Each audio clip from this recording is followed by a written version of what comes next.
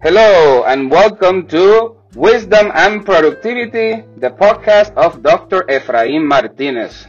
Today I have the distinguished honor to interview Sandra Jo Galvan. She is the superintendent at Greenfield Union School District in California. Every time I see her, she radiates positive energy and I cannot wait to learn more from her. Sandra, who are you? Thank you, Dr. Efraín Martinez, for inviting me to be part of your podcast. So, who am I? I am the granddaughter of immigrants from Mexico. I am the daughter of two very proud parents. I am the youngest of six children in my family. I am the mother of three children, the wife of a wonderful man, and I am now the leader going into my fifth year of a fabulous school district in Greenfield where I had the pleasure of attending as a young child. Wow, I have to ask, how does it feel to be in that seat when you were in the other seat?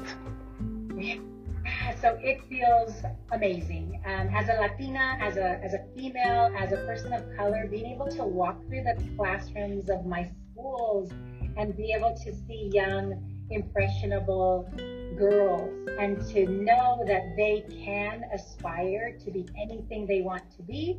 And I did it, and so they can do it as well. And so it's a very proud honor that I do not take lightly, but it's definitely a privilege.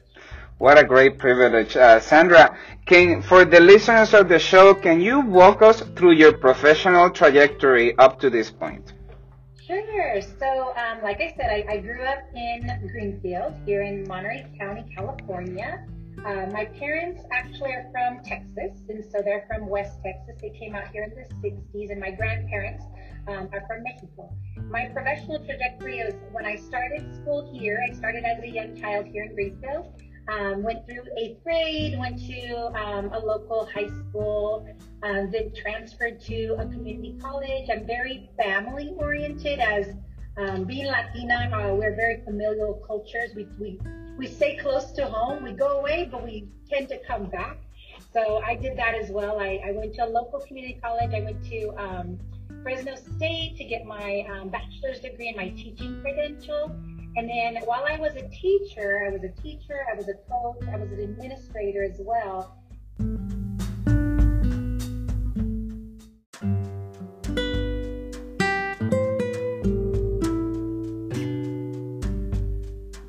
I was still teaching. And so I have two master's degrees, and I have just been accepted to the University of Southern California.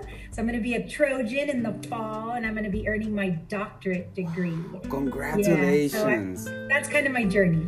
Wow, get ready because you're going to be 10 times busier, but oh my God, you will ace this. I'm so proud of you. Thank you for sharing that. If you could go back in time, Sandra, to any of those positions, what would be one or two things you will tell yourself?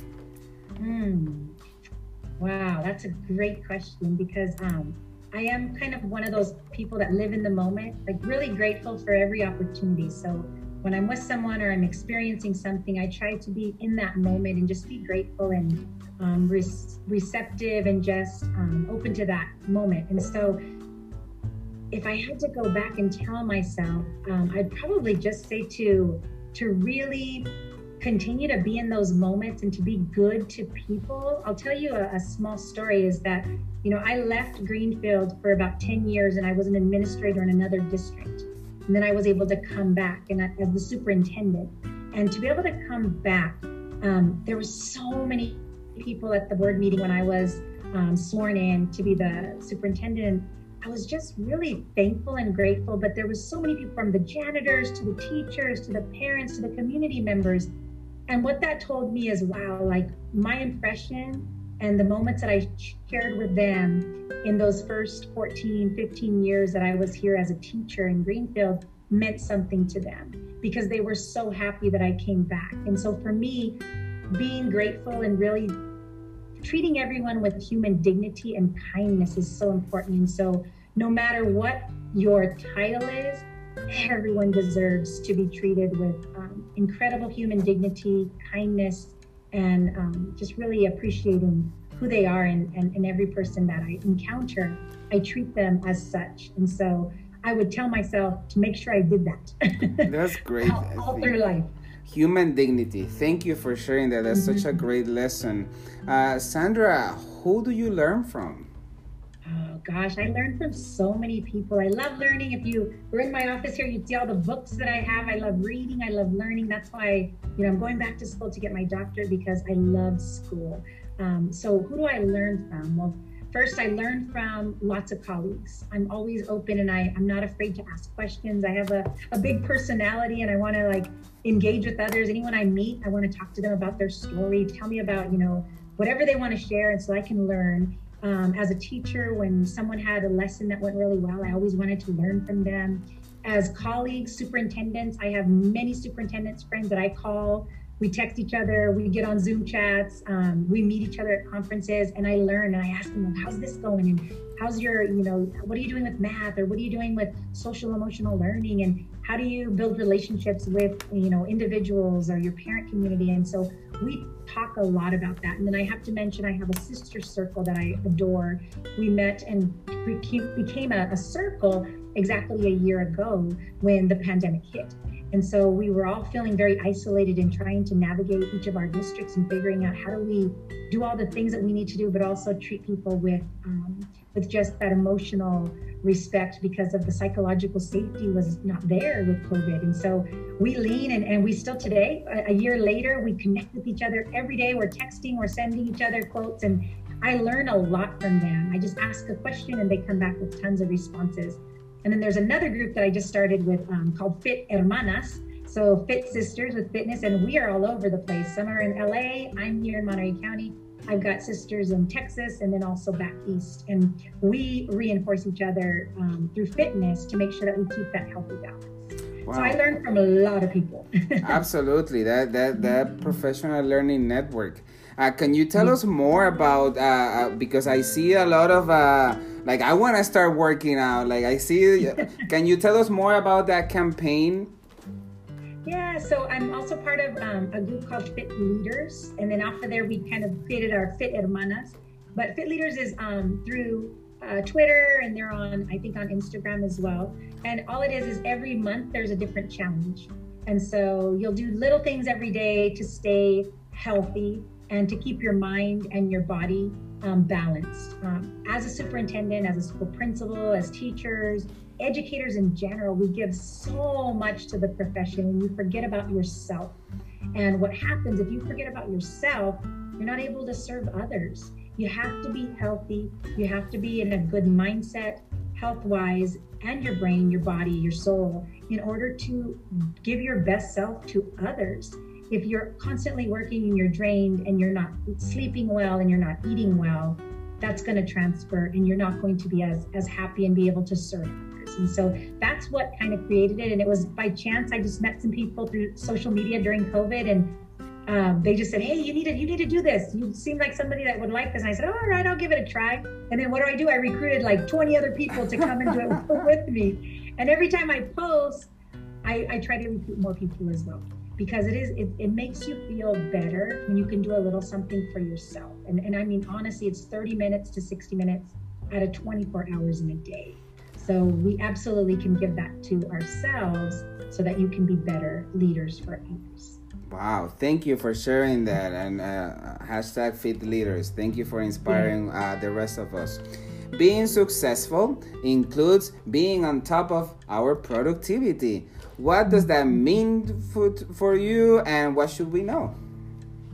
Yeah, so for me, how do I measure productivity and really success is through impact, and how I impact others and my influence on them to do what is going to better our organization, to better serve the students that we are responsible for and the families that we serve. And so for me, when I say something or when I do something with action and people compliment it, or they say, oh my God, that really made an impression on me, little things, like if I post something or if I exchange a compliment or if I have a conversation, it means something to others. And so for me, relationships is a huge piece to success.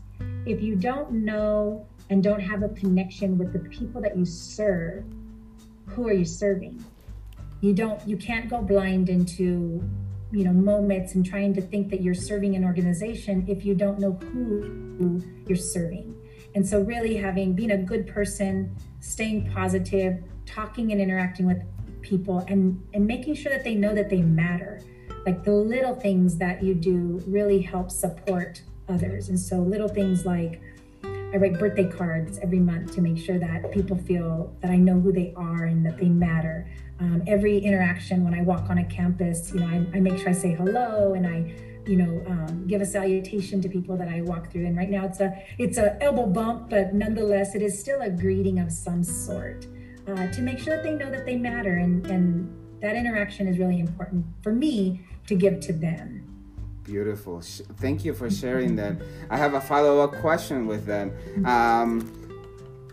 Sometimes as a leader, you have to make difficult decisions that people do not agree. Have you ever find yourself in the middle of trying to do the right thing at the same time, trying to make the other person feel with dignity and respect, even though you have to disagree? Yeah, those are tough ones. And definitely in my position, there are many, many decisions that have to be made. So what I do is I always put myself in the other person's shoes. I always try to be very empathetic in how do I say this in a way that they understand the outcome, but they also know that I want the best for them. And so there's many different decisions where we, in an organization of our size, we might have to do layoffs if budgets get cut. Somebody's going to lose their job. I always want to have the conversation with the individual and explain why and be empathetic to their situation so that they understand that this wasn't a decision that was made arbitrarily, but it does have to, we understand the impact. Other decisions with COVID and having to, whether you bring your child back to school or not, those are heavy decisions that a parent has to make. And I respect that. I think if you enter difficult decisions with the other person's perspective in mind and really be thoughtful about how you sit with them and converse. When there's difficult decision, it always warrants a face-to-face conversation. I never want to write a letter. I don't want to, in a text message, deliver bad news. Always is the way you have to want to deliver it in person, because that's the human aspect of it. And then in the end, it might not necessarily be the best outcome for the other person, but at least they understand why, and that I took the time to make sure that it was communicated with grace and with respect. Thank you for sharing those words of wisdom and advice. Listeners, keep that one in mind because you will need it often. This has been such a great conversation. Sandra, before we leave, anything else you would like to add? Anything else I would like to add? Oh, well, I would just say as we navigate through the next few weeks, months, and the next year, I just want to say that nothing is impossible. Everything is possible when you have good teams, good people that you get to work together with. I am honored to be the superintendent of Greenfield Union School District because of the people that I get to serve our community with. I call them a family, and I mean that. When I see them, I know who they are. I say their names when we walk through the halls. Greenfield Union School District is a family atmosphere, and when you are united through a common purpose, and our common purpose is to serve the students of Greenfield, to make sure that they have excellent post-secondary success, and that our predominantly Latino community only want the best for their children. And so final thoughts is just I want to give them all the wonderful respect and the kudos for being on our team and letting Greenfield be a part of their lives. How fortunate they are to have your presence and your leadership. Thank you so much, Sandra. This has been the podcast of Dr. Efrain Martinez, Wisdom and Productivity, Peace and Calm.